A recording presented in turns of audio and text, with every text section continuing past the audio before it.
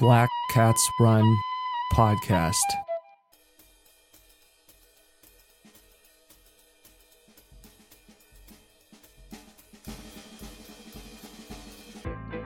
I'm Tristan Black Ingersoll. This is Black Cats Run. Too much faith in the poison. Buffering, tolerance, clearance, utilization, etc.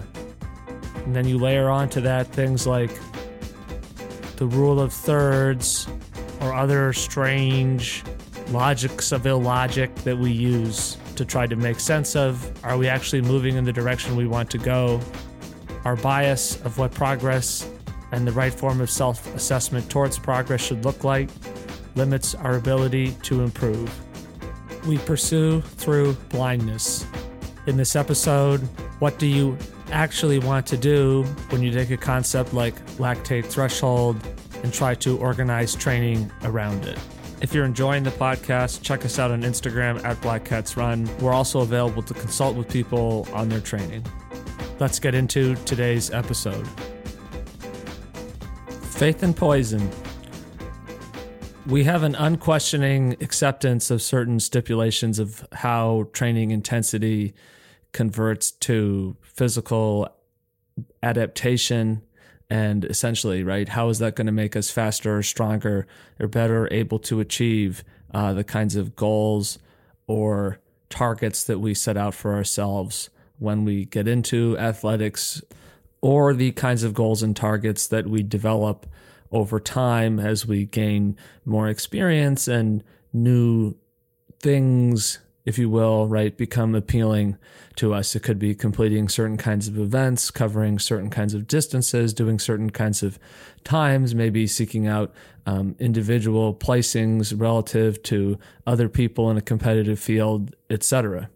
And you see this interesting phenomena, which is that the capacity to share information and ideas readily does not always equate to a more effective understanding. And this is, I think, historically very clearly demonstrated as a long-standing perseveration over whether or not there is wisdom in crowds, or whether or not crowds are simply psychotic and the collective consensus of individuals isn't really going to be that sophisticated or complex, and that it's in pursuit of other things. There was a survey where, I want to say the British Royal Society, but some European institution had a Arctic expedition vessel, and they were like, oh, we can get the public engaged in this by asking them to name it. And so after several,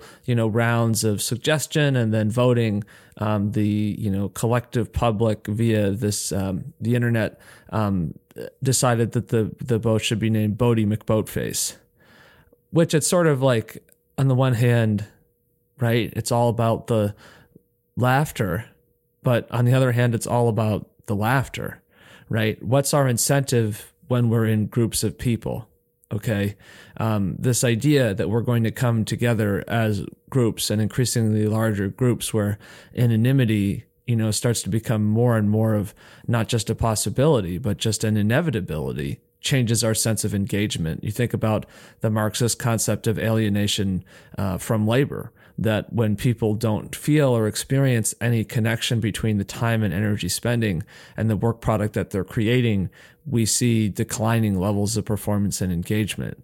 And as athletes, I think we experience alienation from labor all the time, where we can put significant amounts of time and energy into the process of training and preparation, and the accessory identity or lifestyle choices that some people additionally choose to make around being an athlete. And that as those decisions start to lead to less and less evident returns, we start to experience that same sense of alienation from labor, and that the effort that we're putting into something is unproductive and it's not successful. But we also have this other understanding that it's inherently the case that the body will adapt to stress. And that's not relegated to 1% of 1% of the population. The Olympic movement does not identify those shockingly scarce individuals who will exhibit physiological adaptation in response to environmental stress, while the rest of us just fundamentally lack any real ability to do that. But I think that sort of belief or perspective has sort of come to sort of bleed its way into the culture when we think about things like talent, who's talented and who isn't talented. But when we sort of, again, blindly accept certain premises, if you will, of how training should or shouldn't work, I think what we need to recognize is that we are feeding into a scale of ignorance that collectively, as a group of people, whether it's via Instagram, via books about training, magazines, right? This is not a digital technology issue. We see kind of like more and more, I think, evidence that kind of like devolvement of mob mentality, of kind of like almost hive consciousness, where the behavior of people in groups erodes. I mean, in the classroom, one of the reasons why classes with many students, I think, are not as good as terms of creating environments for learning as classes with few students is because that sense of like personhood and identity and accountability and connection to the effort that is being applied by the individual to the outcome or the process or the experience or the environment or whatever you want to think of that as becomes increasingly diluted. And when you bring 400 or 500, say, ninth grade students into an auditorium for an assembly, you see really low level of engagement, right? But we tend to believe, especially in Western culture, that it's good to assemble people in groups and it's good to look for this sort of like mass voice of the people.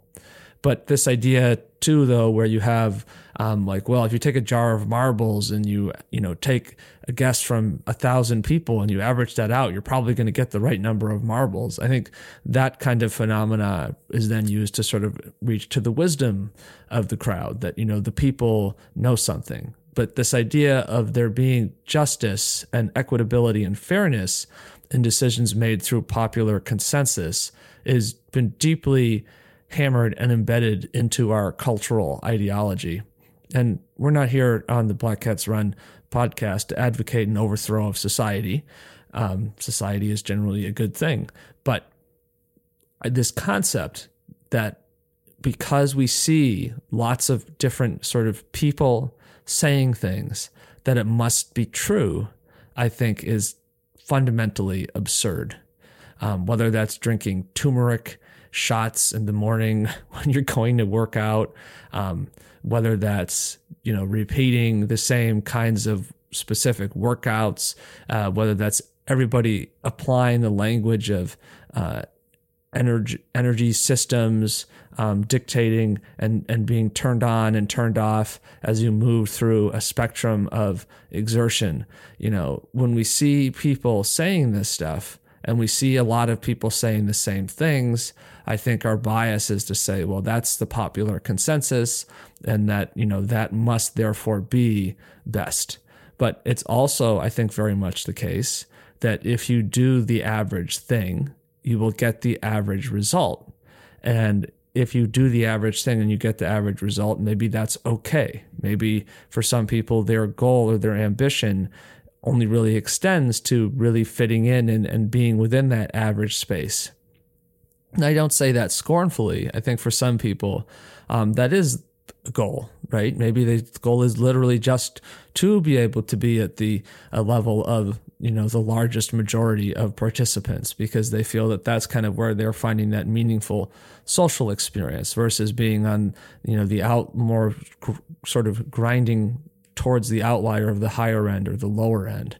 And because there's naturally a lack of understanding from the center towards the higher level performers, or the people who are, in terms of maybe at least just their velocity, maybe are the lower level performers. I'm not trying to say that I think that your velocity gives you any inherent quality of personhood as an athlete. But it is the case that improved fitness increases what you can do. You can do more interesting things because you don't experience as much fatigue, and you can do things more frequently because you don't experience as much fatigue, and you're not as likely to get injured or hurt through training, which is also really important, not just in terms of being able to do more things, but in terms of just like the quality of the experience, right? But I think additionally, it's the case that when you improve fitness, you just tend to see an improvement in velocity. And that's something that lactate threshold reflects. So when we look at this stuff, right, it's not easy to try to make a determination of what we should do. And I think that as the idea of the professional athlete has expanded to become increasingly, can you take and construct a identity of being a person who participates in an athletic discipline, or this concept now of multi-sport, which to me is, I think, totally fine, but also kind of weird because, it never occurred to me to consider myself a multi-sport athlete, or that it was somehow special or significant that I did more than one athletic, activity. I mean, to me, it just sort of seemed like normal that, you have a lot of different things that you do, and some of them are endurance sports, and some of them are playing golf, or whatever the case may be. And maybe that's a traditional concept of being a jock, and I'm a jock in denial. I really don't know if that's the case, but maybe. However, when we're looking at this spectrum of experience, I think we see that there's an incentive for people to construct an identity of being an athlete, and then see, can I build a narrative, whether that's through a narrative of the things that I do, or as they say, a picture is worth 1,000 words. Can I construct narratives through the art of photography? Photography of where I am, photography of what I eat, photography of how I look when I do what I do, and then can I get enough audience that I can then gain financial rewards because people will want to ask me to bring things into that space that is consumed by that audience. And if that's the case, right, we start to see what the customer is always right as a fundamental principle start to have increasing influence, and that people are going to be designing their narratives based on what people respond to. And I really enjoy hearing people talk about, the algorithm this, the algorithm that. And I think that's a fascinating response to this stuff, because it seems like it's a strategy that people are using to essentially displace, the responsibility of human behavior on human behavior, and then instead say, oh, well, it's this technology thing, and that the technology has been designed and it's corrupting us and dragging us down in some way. Well, no, like we decide what we're looking at. We decide what we are pausing on the longest. We are giving likes to these things. And then, the quote unquote algorithm, right, is just the recognition of, what's your search history. And, here are things that are similar to that. And it's a logical incentive, right? And that's what we are doing as people, though, is we are creating the things that the audience wants. And so it becomes the customer is always right. So it's what is the masses of people, the consumer, willing to consume. And then that starts to become overwhelmingly influential in terms of how we train. And one of the things that we like to consume is we like to consume misery. And we like to consume scenes of intensity and hardship. I mean, we see this in movies. I mean, movies where people are blowing each other up and shooting each other in the head are extremely popular, and there can be little to no narrative significance to it, and people will still watch it. And I'm just as guilty as anybody else of watching action movies and enjoying them, and I don't mean to criticize them per se, but I think it is indicative of the nature of the things that we find engaging and meaningful, which is to say that these things are not nearly as profound as we sometimes like to imagine. I saw a billboard the other day driving through Boston, advertising, I think, like No Bull or some brand like that. And half of the billboard was somebody running, full sprinting form, of course. And it just said training is everything.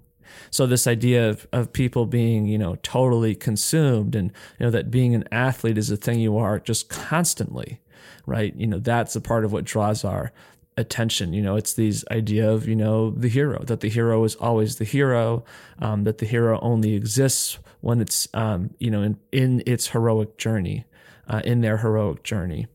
All of these factors then can essentially function as forms of confirmation bias, because this is what we think is valid. This is what we see.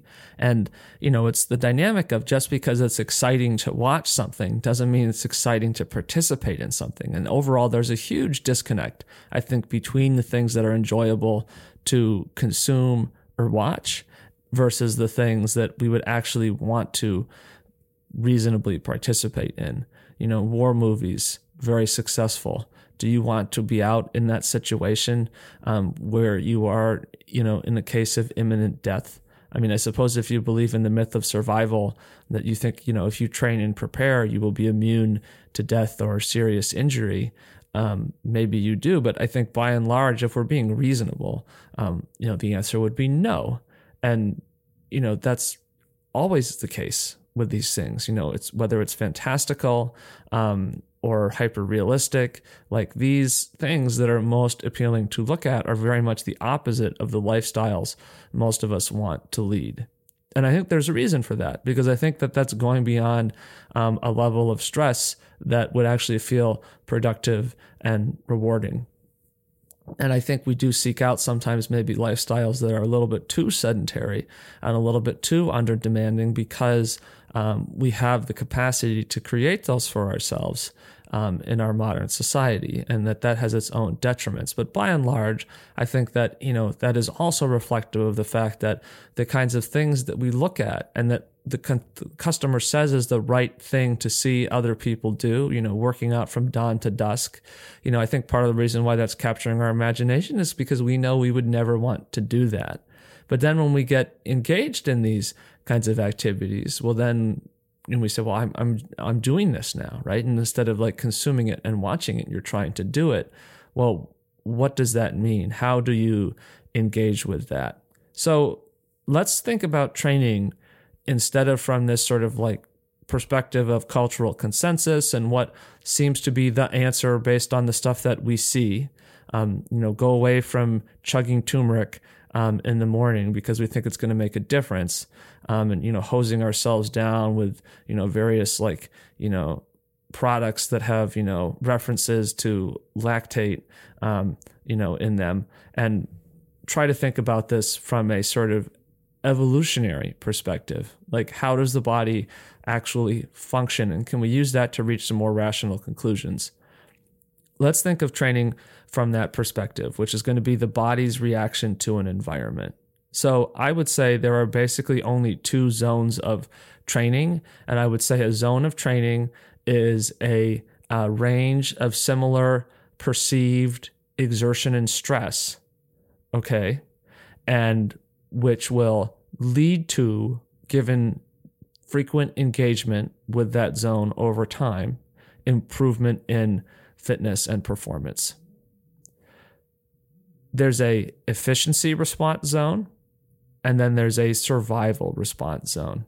And then outside of that, there's nothing else. Okay, there is a level below efficiency response where if you sit on your couch, you are alive and you are existing in an environment that technically has a level of stress to it, but that is a situation in which your body is going to be turning off adaptive responses because there is lesser demand to the point where the body doesn't need to be producing these things. That if you think about, the idea that it's epigenetics, that, different environments are changing the way the body is, expressing different genetic pieces in response to those. When you're in an environment that doesn't put those adaptive pressures in place, the body epigenetically, right, logically, isn't going to do that. Why? Well, because it makes no sense from an evolutionary perspective. It's a huge waste of energy to constantly be trying to power these things. and I'll talk about this more later, but when you're training around lactate threshold as an organizing concept, it's still hard. It's just not hard in a bad way. It's hard because, you get tired and you need to sleep more because you have fatigue more because you're burning a lot of energy more frequently. And then you're hungry more because you're burning more energy more frequently. And that's hard, because it's something that's different. But it's not hard in the sense of like, I'm making a pain face and I'm, squeezing my brain like the rind of a grapefruit in order to try to get every last drop out of myself. And that it's only if I can get that absolute last drop that I will be able to get any better. Outside of the survival response, on the high end, I would just say, that's failure or death. That's the level of stress that your body can't respond to. And so that's going to lead to cramping. It's going to lead to blacking out. It's going to lead to just total psychological, shutdown of, nope, we're not doing this anymore. Some people define that as weakness, but I think that that's totally idiotic. It's good to be able to know when there's a limit. And to be able to respond to that. Because if you don't, bad things happen. It could be severe injury.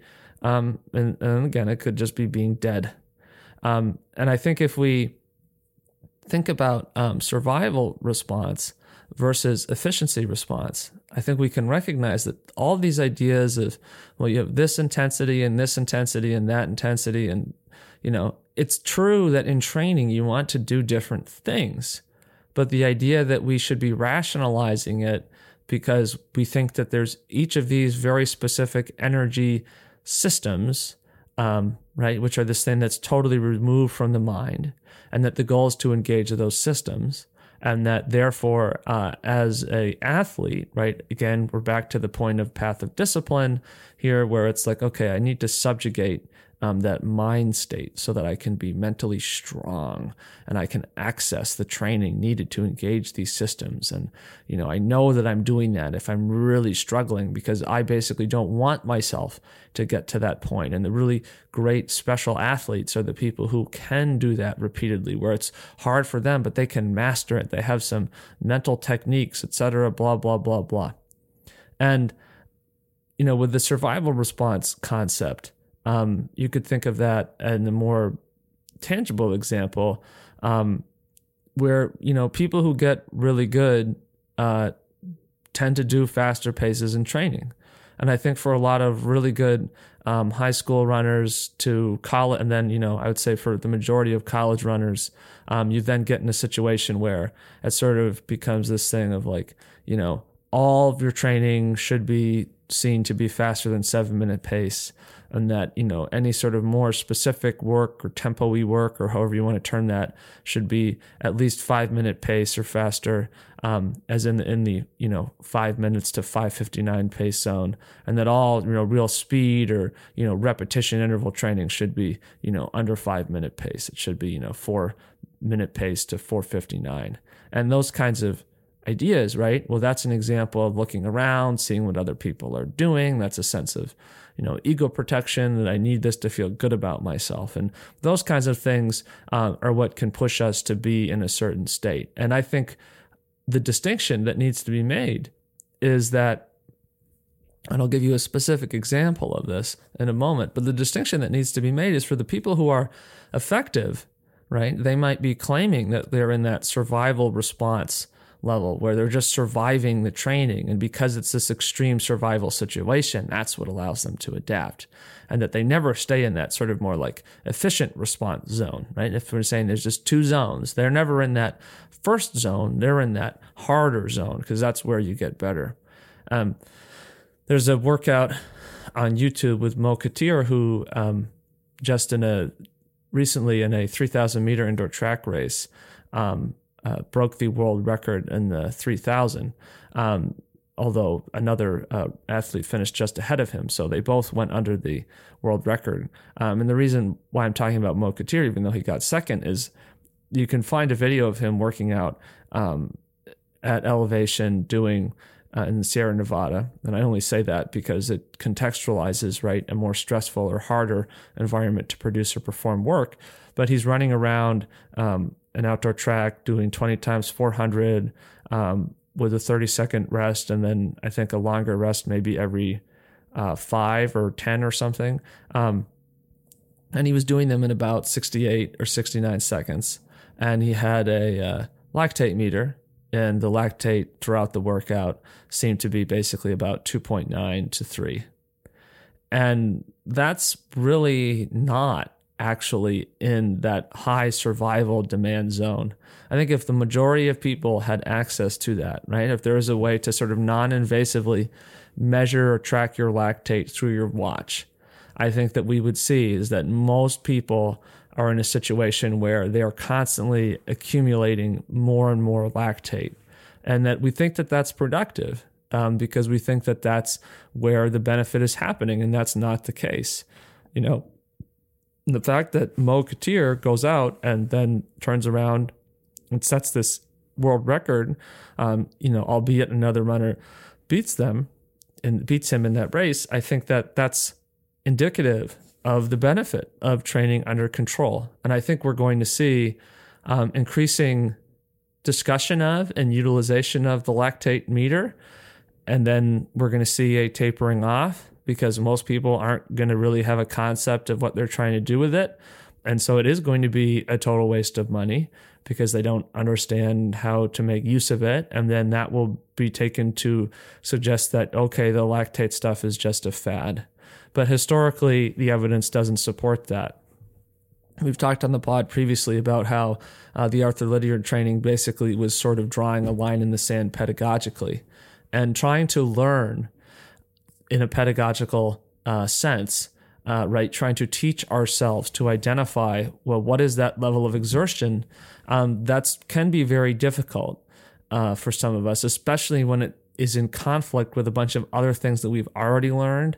And I think for adult athletes who've had previous athletic experience and all of this sort of like psychological conditioning, not in a like productive training sense, but conditioning in the sense of, I guess, maybe kind of being culturally brainwashed into perceiving what training and exertion really is meant to be, that's challenging. And I think you see this, people I know that I went to college with, for example, not all of them, but I think there are some people who I wonder sometimes, like, okay, I remember these people, being very strong, and it seems like now they have a really different level of engagement with this stuff. And I think what happens, and I'm projecting, to be clear, my own past experience, is that sometimes there's a sense of like, well, this is what it was to train, and this is how it should feel, and this is what the speed should be. And you sort of try to go out and get back into that, and it doesn't work. And it's because, I think that, that quote unquote aerobic ability, if you will, has just depreciated so much from lack of engaging with it. And you take into consideration the fact that the training that was being done, in memory, really wasn't that great in actuality anyway, right? The people were running well, usually despite what they were doing. So you're trying to apply a really, overwhelming level of work to try to get back to where you were, or get back to that sort of general capacity of fitness and strength. And shifting away from that is important, but it's challenging to get to that point. So I think one step is we want to simplify, and we want to say that, okay, there's just two zones. There's this zone where we have efficient response, and that's the zone in which we are building up and to the point of sort of peak mitochondrial utilization.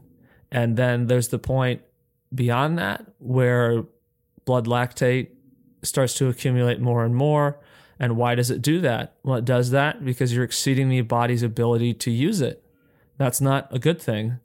Okay, you can work beyond that, and that's actually really cool, biologically and evolutionarily speaking, right? The body has a capacity to perform work beyond just that system, but it's also extremely inefficient, and the body knows it's inefficient, and evolutionarily it's developed all of these stress signals to tell us it's inefficient, to try to get us to get out of that state, because it leads to massive fatigue, which in the short term, right, we can tolerate that. But then, if you go just out of that immediate context, that fatigue becomes very limiting in the near future, and can lead to, injury. And you could see how in a quote unquote state of nature, right, that would probably not be ideal, right? You really want to be in that more efficient state. And, it's given rise to all of the recovery modalities and stuff, which is just like the only reason why we have these recovery modalities is because we're training too hard, and we're training too frequently and at that intensity. Okay, training frequency is good, but training frequency too intensively is bad. So we can make that differentiation. And with that differentiation, I think we can see that the debate about training is, once again, just about, can you get better without being miserable? And I think the answer is yes. And I think the answer is that's really the only way to get better. And if you want to learn a little bit more about this in detail, you can check out our episode, High Intensity Trauma. We talked about this. Like, why are we prone to continuing to go back to that state? And I think this focus on this sort of survival response, the idea that, well, that's where the good things happen, right? That we have to go out and have this like rite of passage level experience every time we want to improve. We have to go and do a training camp, and I think training camp is a hysterical concept, because the idea that you're going to go and you're going to spend 5 days or 7 days or 10 days, and that you're going to come back and you're like, whoa, that's so different. This is just absurd. Okay. That's just not true at all. I mean, if you're totally out of shape and then you go and you start training for 5 to 10 days, you'll probably in that scale notice a difference. But if you have any kind of like significant engagement with fitness, going off for 10 days isn't really going to do anything. It doesn't mean that people shouldn't do that. And if people want to call it a training camp, they can. But I just think people shouldn't bring with that the idea that, oh, I'm going to this training camp, I'm going to see this, huge gain in fitness. That's not what you should be thinking there, right? It could be something that maybe makes it, more fun or interesting, or changes the scenery in order to, do your training, right? And that could be fun and positive and worthwhile for all of those reasons. And those genuinely are 100% valid and worth pursuing. But the idea that you're going to see some massive transformative thing is sort of absurd. But I also think the notion of the training camp is a part of this sort of trivialization of the idea of quote unquote base training. And I think just calling it base training has become a form of dismissal, because we've changed the weight and the significance of that verbiage so much over time. And I think, we've sort of, by trivializing that, we work to push aside the value that is actually found there. And we get back to that, I need to hurt to improve space. That's sort of, I got to be in like a state of survival crisis in order to exhibit adaptive response. And that, base training is just sort of like a waste of time almost. Because I've seen stuff over maybe the last 10 years, I want to say, where, people, is the base phase all it's cracked up to be? Or athletes saying lamenting, how well, if I could do it again, I would, certainly do more threshold during the base phase. In a cycling context, I've, heard this sort of criticism of, people just used to think that, the base is doing 1,000 easy miles on the bike before you do anything more intensive. But actually, you can just get after it. You can just do HIIT, and, HIIT's just as effective as, doing base training. And no, the answer is no, it's not. Okay. It's not more effective. And, the idea that you can prove that because of studies or evaluations done on an extremely short time scale, okay, that's false. All right, look at that on the scale of 12 months, 5 years, 10 years, and you tell me how then, a statistically meaningful group of athletes who only implement HIIT training, okay, in lieu of so-called base training, you tell me what their improvement is going to look like. I would be shocked if those athletes are still doing it at the end of the 10 years. Probably a lot of them would be done after a year, right? Never mind even getting to 5. That matters, okay? Participation, continued engagement matters, okay? So when we're trivializing this base phase, concept, we are dismissing and we are minimizing, we're taking away from, we're stripping the pedagogical potential to teach people the concept of making this differentiation between where do we see training being most productive and effective, right? And where do we see ourselves crossing into the just because you can doesn't mean you should state. And that differentiation where we can define, I think, reasonably as lactate threshold, right? If we look at what's the point at which we can't continue to utilize all of that lactate energy that we are producing and shuttling through the blood, okay? Well, that's the point at which it starts to go up, because that means it's backed up. It's not backed up in a actual clogging sense, like nothing is being clogged in your blood because of the lactate, but that it is, there in excess of what can be used. And that we know that as we get faster, we're able to do more work or more velocity, depending on how you want to measure or control for that. We can produce more work or more velocity before the lactate starts to get quote unquote backed up. Okay. And where do we see that exhibited? Well, Arthur Lydiard's thing is saying that, you're trying to do as much training as possible for as long as possible at 70 to 100% of that state, right? And he's not saying lactate threshold. They're not running around with blood lactate tests in the 50s and the 60s in New Zealand or really anywhere else. That portable technology is a pretty new thing, relatively speaking. But that's what they're identifying, right? Is they're making that differentiation. And when we think about that, right, when we're pushing that to the side, okay, that's what we're pushing to the side. We're pushing to the side this capacity, right, to produce a lot of training really effectively. And, I remember this idea of base training sort of originating for me in terms of my sport of running, being this sort of 8-week period from the end of June to the beginning of XC in August. And it always felt really long. And I think for a lot of people, it felt really long. I think part of the reason it just felt long was an optical illusion, because usually you weren't very fit. So it sort of was like initially that struggle to like just get generally comfortable doing the running again after maybe having some sort of like obligatory hiatus from doing it. And then, you're most part, right? A lot of people are doing that by themselves, and it's really hot because it's summer. And if you're a younger person, you're probably not really that good necessarily at waking up early enough. And even if you do, if you live in New England, it's still going to be shockingly humid in the morning anyway. So it's sort of a pick your poison thing in that regard. But the reality is 8 weeks is a really small amount of time. And I think the Lydiard athletes, right, would sort of do 6 months, but, Lydiard says as long as possible. And one of the things he talks about is this concept of sort of aerobically that you can sort of improve almost indefinitely, which is probably not literally true, but in a sense of, I think for all intents and purposes, there's probably very few, if maybe nobody has ever really totally maxed that out, right? To do that, you'd have to just train like that for 20 years and not do anything else and just prioritize all of your time around that. And nobody really does that. And if they do that, well, they're never going out and racing and never appearing in a competitive space, so we don't get to see what that would look like. And I think that the irony is that the only period where genuinely transformative gains, the kinds of gains that sort of have this semi-permanence where it would take a long time to detrain out of them, those are really happening through that so-called base experience of training, and that everything else is just trying to actualize a core fixed capacity already present.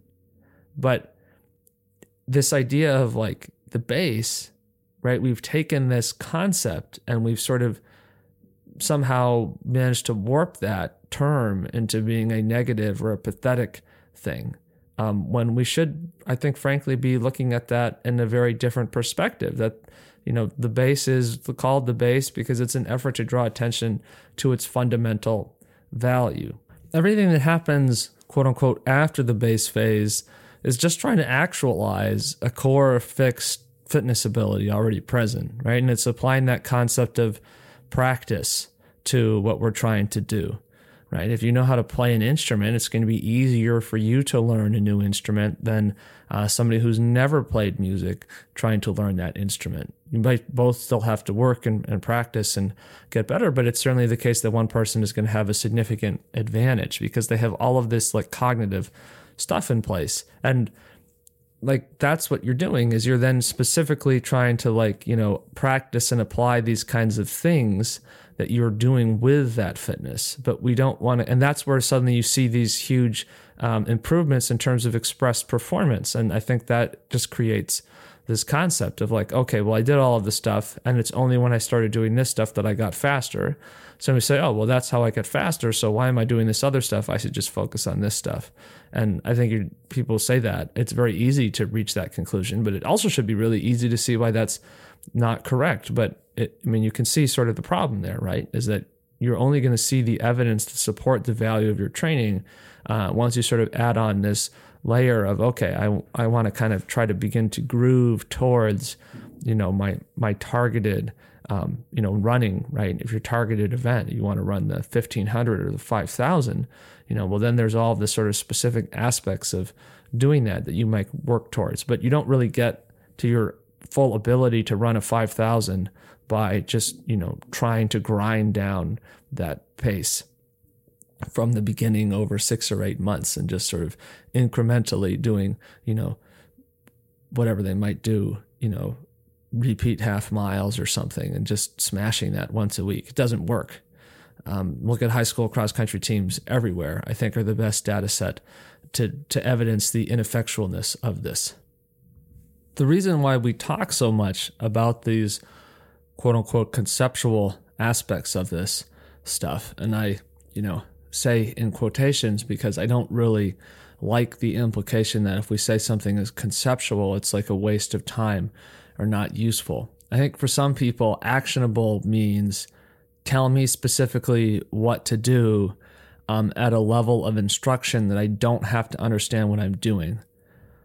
You can take action, right, from that, and you can then, say that that's actionable, but that's not effective. Okay, you can do that, and you're not going to get better. Really, ultimately, you're going to have it. You're not going to get out of that negative relationship with athletics, and you're going to go through short-term experiences. I'm doing this stuff, and then I'm burning out, and I'm collapsing. Internally, in terms of my level of interest and engagement, is just sort of dropping out. And there's that sense of, well, unless I can do that and be in that headspace, that mental space, that's what's necessary to prepare to do this stuff at a given level, then I think you're just like, okay, you're basically, doing it the wrong way. And because number one, right, challenge number one is identifying the intensity, and then challenge number two is planning the training. And that stress recovery model, at least as it's popularly conceptualized, is wrong in the sense that it only exists because of the way in which we currently engage with these stresses. So we have to change our understanding of what the stresses are in order to think about this stuff differently. Because if you tell somebody to go, well, do easy, kind of, just like recovering, chilling out effort. Well, if you have one concept of what that means and you haven't replaced that or developed that by discussing the ideas, then your actionable thing is going to be go do that in that particular way. But what we're saying is that all aspects of this stuff are busted and that we need to change the way we're thinking about this, right? And so you can't design training without, developing a conceptual understanding.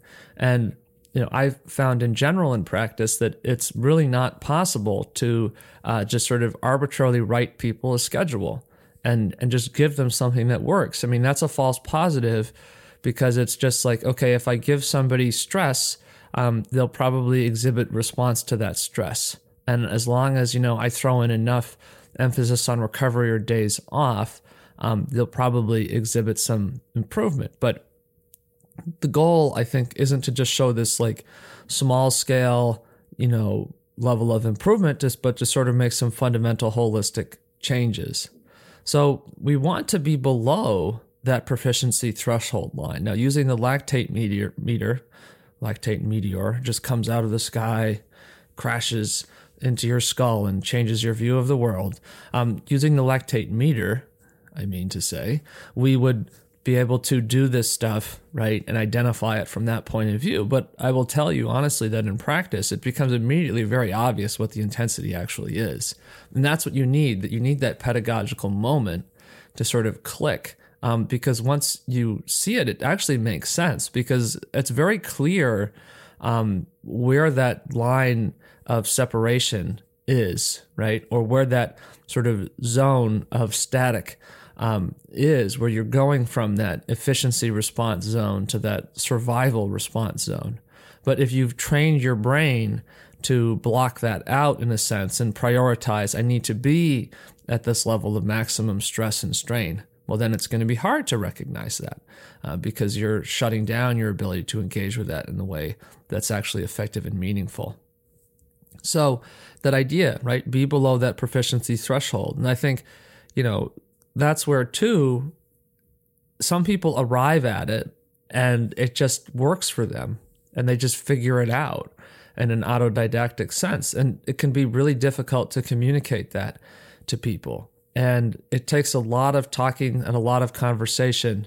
And that's one of the values that I hope that this podcast has to people listening to it, is that it's a space for you to listen and get those kinds of ideas. And I've said before, but again, specifically relevant here, we're also available to consult with people about your training. And if you're interested in that, you can send us a message on our Instagram at Black Cats Run, and we'd be happy to talk with you. But the hit truthers, I think, have sort of reasserted themselves as having primacy by relegating the ideas like base training and sort of trotting all across the idea of things, practice towards improvement being kind of like a Zen positive experience that actually, it actually feels kind of good, and that's why like people would actually want to do it a lot, and that people who get good at stuff aren't actually getting good at it because they hate themselves the whole time. But if we think it's a poison or whatever, right, we might have this build immunity response or mentality to it. Quote, athletes running over measured courses fairly regularly are inclined to pressure themselves into becoming competitive about it. They want to cover the course faster each time, or can be tempted into trying to do so. If they just go out and run for, say, an hour and a half with the pressure off, we seem to get better results. Keep this firmly in mind. Unquote. Arthur Lydiard. So when we think about that concept, right, it's very clear that there's a pedagogical goal here to try to guide people, direct people towards making a reasonable interpretation, a reasonable understanding of what's really going on in terms of the training environment, the training situation. And that we are constructing an environment of stress. Okay, it's not workout this, workout that. I've had a few years ago, I was trying to help somebody with their athletics, and we just reached a point of absolute impasse, I think, because their paradigm was focused on, what's the workout? Just tell me the workouts. I need to know what the special workouts are. That, you have these special workouts and you're not giving them to me or whatever. And it's like, now I look back at that and I realize, well, we were just in two totally different spaces of conceptual understanding. And, I lacked at the time the capacity to really effectively articulate and give on that understanding across. And that individual similarly, and for their part, also did not recognize that, we were just as cross purposes in terms of what we were trying to interpret. Here's a example of what it looks like when you're trying to build training. This is also from Arthur Lydiard. Quote, the following schedule, which is a progression, concerns itself more with distance than time and does carry the risk that, in running measured distances over regular courses, you will begin to compete with yourself. Monday, 15 kilometers at 1/2 effort over undulating course. Tuesday, 25 kilometers at 1/4 effort over reasonably flat course. Wednesday, 20 kilometers at 1/2 effort over hilly course. Thursday, 30 kilometers at 1/4 effort over reasonably flat course. Friday, 15 kilometers at 1/2 effort over undulating course. Saturday, 35 kilometers at 1/4 effort over reasonably flat course. Sunday, 25 kilometers at 1/4 effort over any type of terrain, unquote. Arthur Lydiard. So when we look at this concept here, right, we see the admonition right at the outset that when you're going to do this, you can't compete with yourself, right? Keep the pressure off, okay? Trying to stay within yourself, right? Resisting temptation to go faster. You see this emphasis of language here. And I think when I hear people talk about that stuff, that's totally ignored because people are just like, well, what are the paces? Tell me the paces. I just need to know, in this sort of greedy goblin mindset of, just not seeing, what's really going on here. And you can see other examples, if you ever get a chance to read Running with Lydiard, he has other example schedules in there. Right, that's the thing, is it's not about workouts, it's about schedules. And a schedule represents a kind of environment. And I think for some people, they look at that stuff and it's weirdly unsatisfying because it's well, why would I want to do this or that particular thing? That just doesn't seem to be meaningful or specific or whatever. But it's it's happening in that space. It's just about spending time with frequency doing these kinds of things. Now, I know that John Marcus and Steve Magnus aren't listening to this podcast, but in the hypothetical event that this podcast becomes, the number one podcast and finally, as it rightfully should, displaces Joe Rogan, I want to clarify that this is no swipe at the intention of their podcast or other people in general and trying to understand better, how people have trained. But here's a quote from episode 98 from the On Coaching podcast at approximately 12 minutes in. Quote, 6 straight months of what he called marathon conditioning.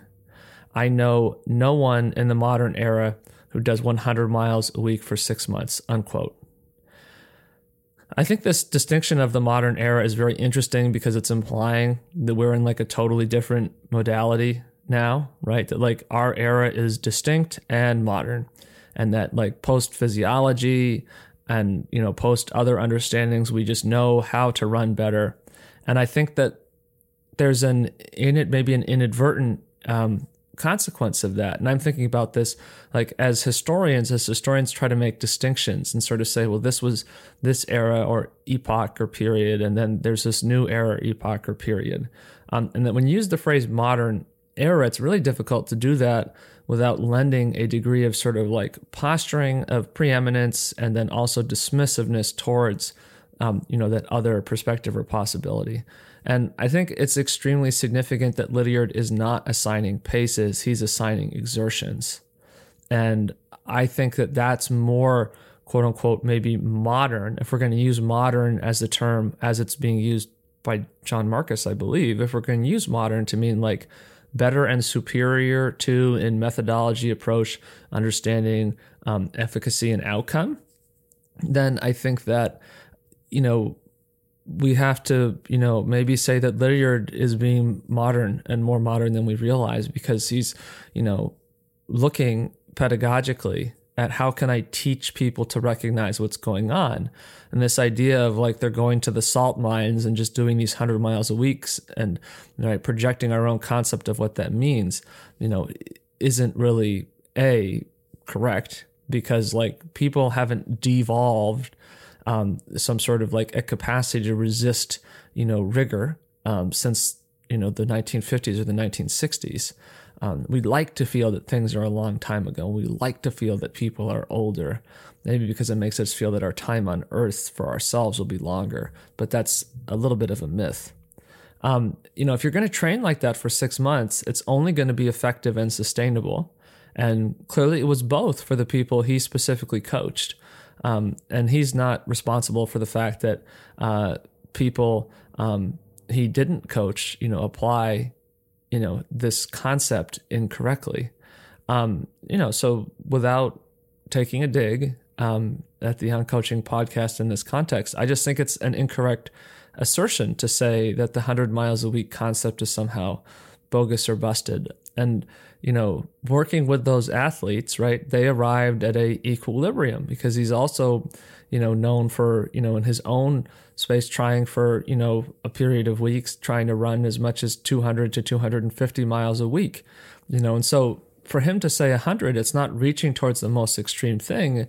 It's trying more extreme things and trying to find, okay, what's the most amount of adaptive stress that we can create and sustain? I think first people are frustrated not being able to get the same results Lydiard did, tend to dismiss it because there's this myth of like, well, you can just, if that there's just these diamonds in the rough and that if you throw 100 miles a week at them, then people will turn into that. And I think a lot of people have that concept, and they try to get to that because they think it's going to be this, Jack and the, magic beanstalk or whatever kind of thing. They're just going to go shooting up into the stratosphere of performance.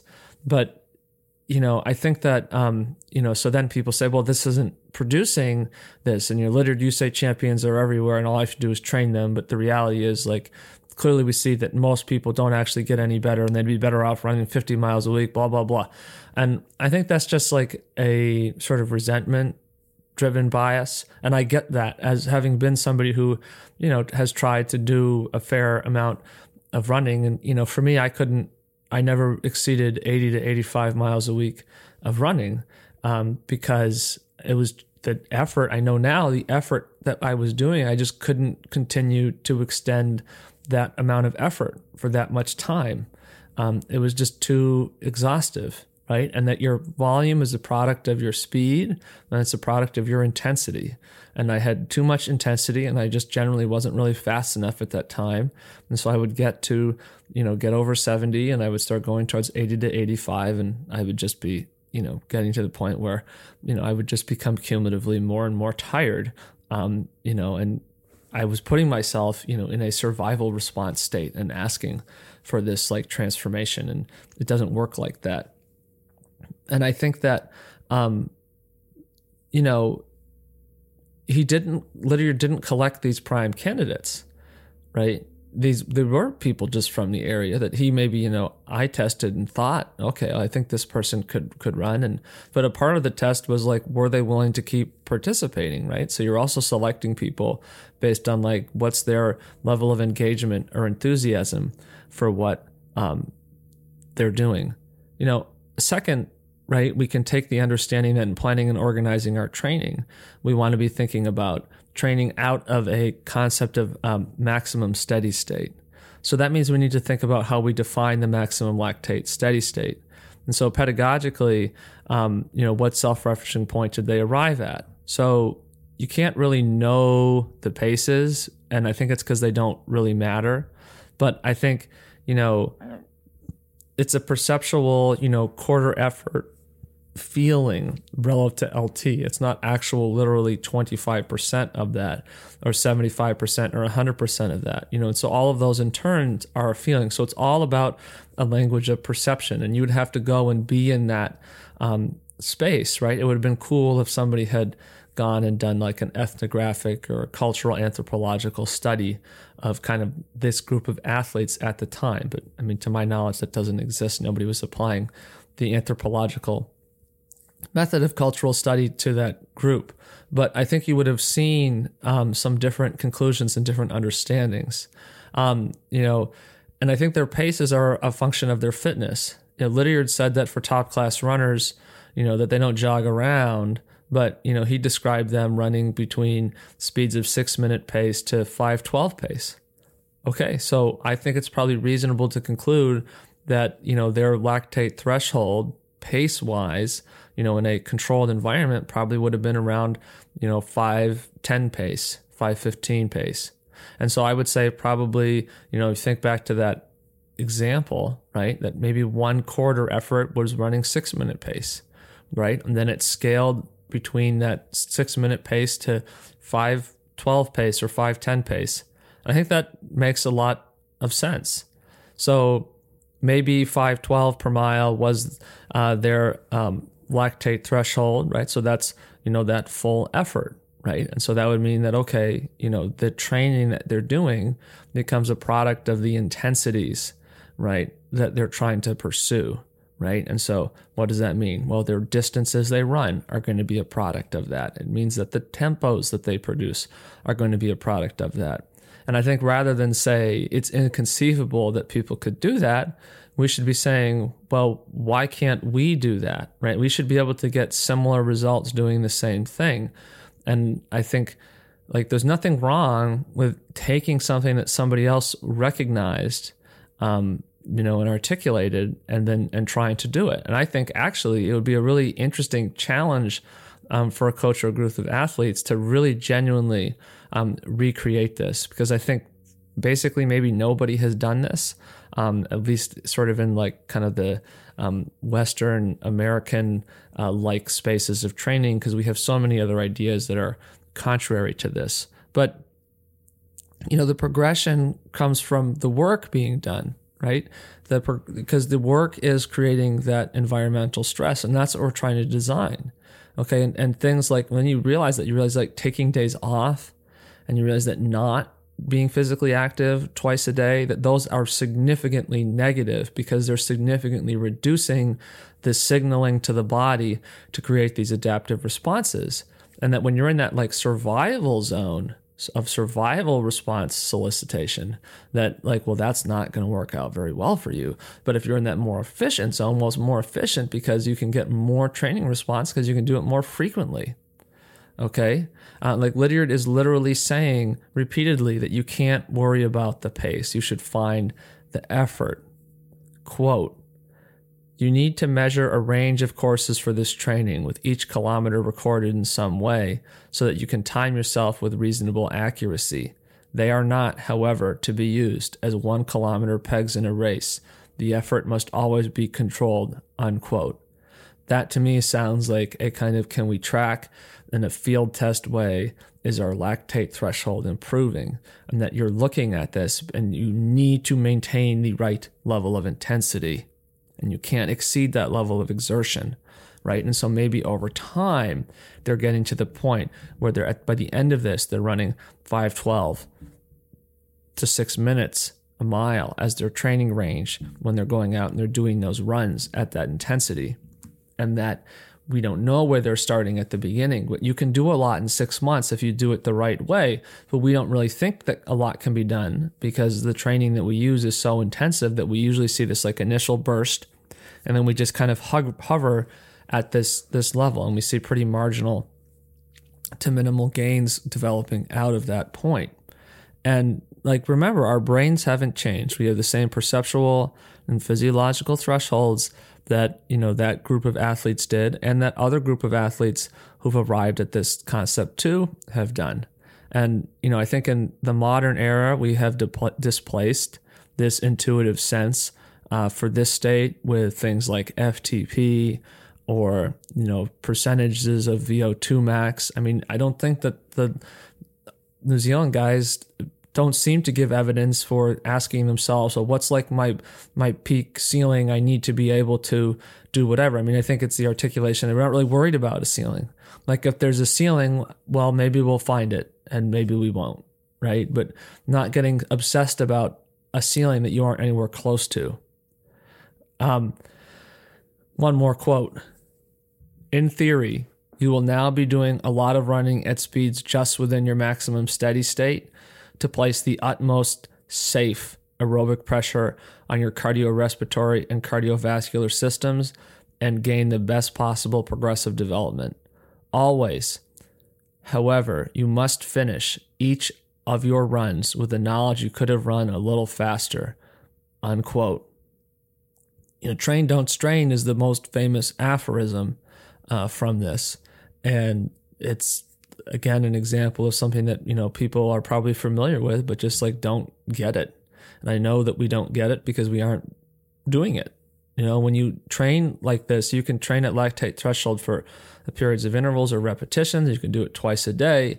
But when you get to the end of the session, it's like, okay, and what, right? There's no, wow, I'm wrecked, I'm dead. There's none of that sort of like a rush that we sort of seem to seek by training like too hard, right? So you don't have that. But then it's, I'm hungry, I need to take a nap, I need to go to bed 2 hours earlier. Like that's where you can recognize that you're doing that. And so it is hard to do in that sense, as we've said before on the podcast. I think one of the things that I've always found fascinating is the way that this relates to my sense of perceived exertion.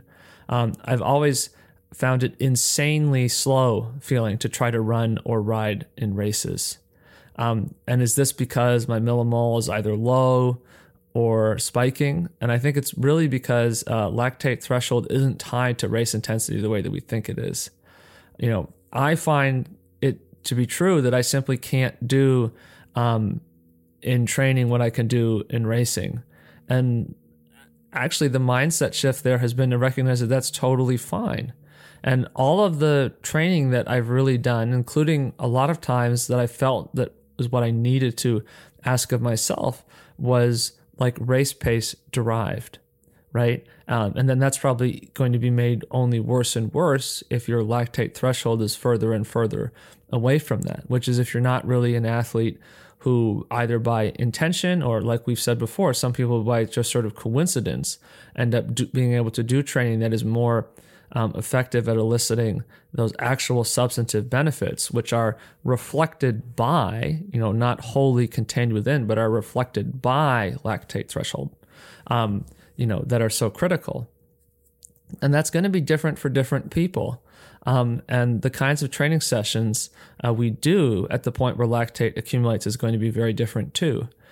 I have had no problem, taking this and going out and doing, 4x2K run at 5:30 in the morning and then coming back and, riding my bike at lactate threshold for an hour, and then doing, ultimately maybe 5, 6 or 7 sessions of lactate threshold over the course of a week. And I say that, with the understanding that I do 14 sessions a week, unless I have a meeting or something, or the weather is just like, if it's total ice and it's dark out, I'm not looking to get smoked by a snowplow. So I'm not going to go out and run in those conditions per se. But by and large, right, half of what I'm doing, can be done at that intensity.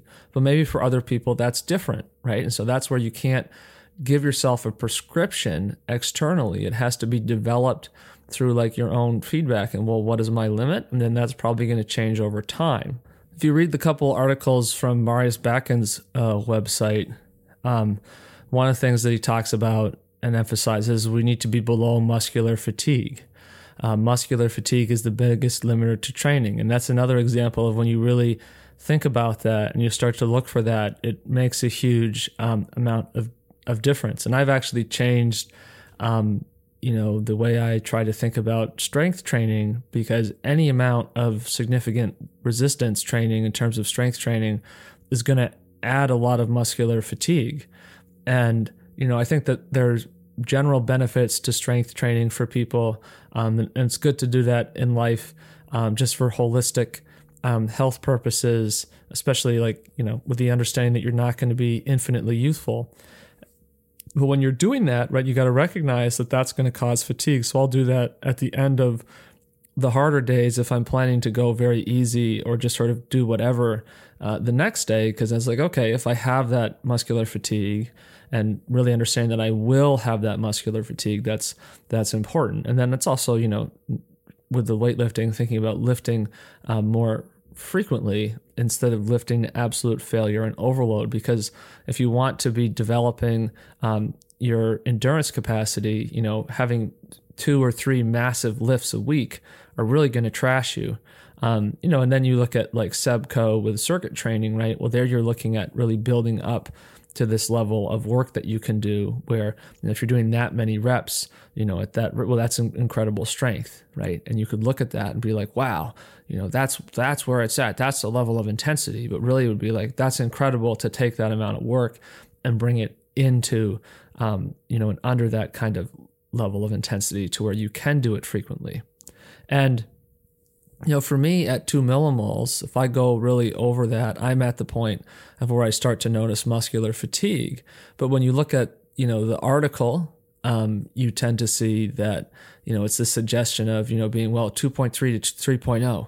And for some people that might work. And for Katir, doing those, 20 by 400s, right, getting up to 3 millimole, right? Well, we don't know what his lactate curve looks like. Is he doing what I think a lot of people are doing, which is just saying, okay, 3 millimole is the new 4 millimole, and then just trying to train to that. And we know that there's confusion because a lot of the online models show totally different values for lactate steady state. And, some of them that show like the lactate steady state at 2 will show that the steady state line before the point of inflection, or the point of accumulation, it will show it hovering around 2, right? But for you, it might be around 0.8. And the other factor to that too is that you can see some variance in terms of how much lactate you'll be producing at that, because there are factors that can influence that too. So that's where understanding, what it's supposed to feel like is important. And then you're using the lactate meter in workouts sometimes to basically just try to see that, okay, I'm working at the perceived exertion. Is it accumulating or not? And a little accumulation isn't bad, but again, it's primarily about staying under that level of muscular fatigue, and then, keeping that level of exertion down so that you can do a lot of that kind of stuff, because doing more of it more frequently is more effective than doing a small amount with significant muscular fatigue, which means you can do it, much less frequently. And then there are people who point to the step above where the lactate started accumulating, and that doesn't make sense.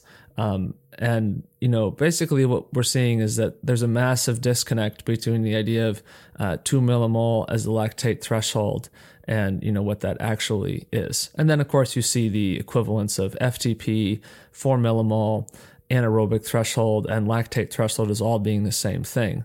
But what we want to recognize is that the significant point that you're trying to determine and identify when you're doing training is to say, where do I start to accumulate, and what does that feel like?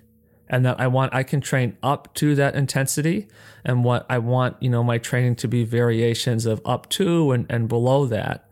But there's not really additional value to going beyond that. And I think if we, break this down a little bit further, and, you can also see some stuff related to this on our Instagram page.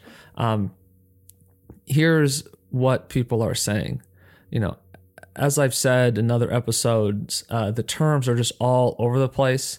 I think we could research further on this, but I also think a part of the point here is that from the surface level perspective, it's just very confusing. And that's a polite way to say that, the polite way to say it is to say that it's complicated. And I think if we wanted to be more frank, I think the honest thing to say is that people just don't understand what they're talking about. And I think it's okay in a way, right? It's okay for us to talk about things that we aren't necessarily expert on, because what does it really mean to be expert? That's what comes, arguably a form of censorship. And what we want is dialogue and discussion. One of the things that I enjoy about doing this podcast and putting this content out here for people is that for me, it's meaningful, and I get new ideas, and it gives me a space to be metacognitive in a way that I might not be able to be otherwise. So it's good to discuss these things, but we also then need the skill. If we're going to have that nature of discussion, we need to pair that with the skill to really think about that in more precise and meaningful and targeted and essentially effective ways. I say this, right, with the full knowledge that I'm also a person, that I have limited understanding. But I think we need to acknowledge that being wrong about something, is not, it's not about being polite, right? We need to be able to be comfortable with that failure and understanding, and that's where we grow, right? Just like, in training, right? Sometimes in training is adverse, right? And we're not, hitting it out of the park. We're not doing the cool speeds or the cool watts, but we are at the point where we're growing and developing. So here's, I think, what we want to say, and what I believe the correct conclusion is to say, is that lactate threshold, that's where lactate starts to increase.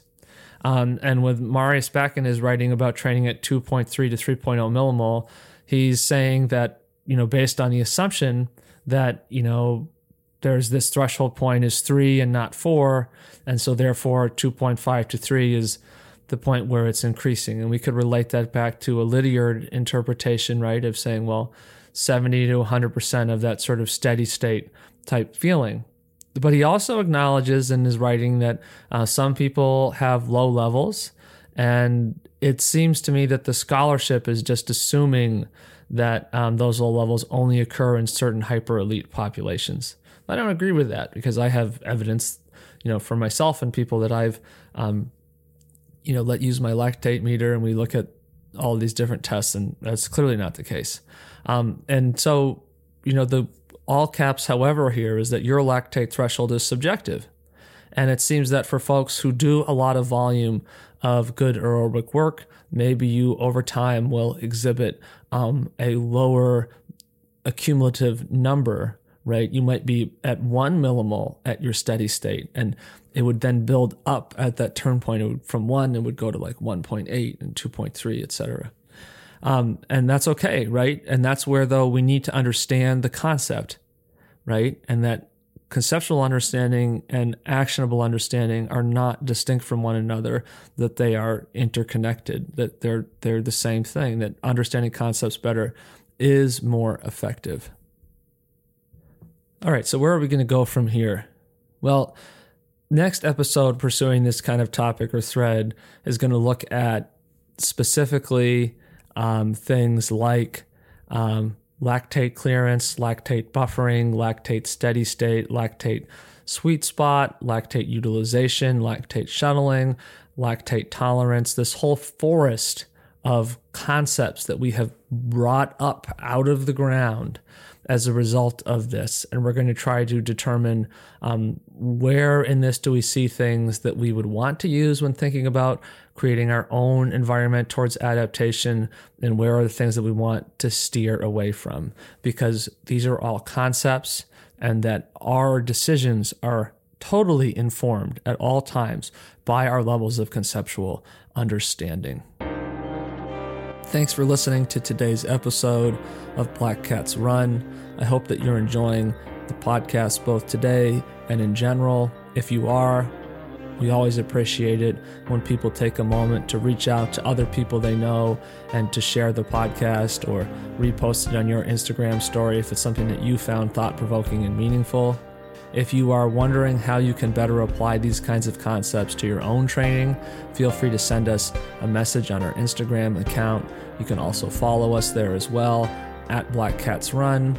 We have some additional content and visuals relating to the ideas and concepts that we've talked about on both today's episodes and other episodes. Stay tuned for more episodes in the future where we're going to talk about the optical illusions of perception. We're going to talk about the concept of recovery. Is recovery even real? And more top secret guest episodes as well. And we'll catch you next time.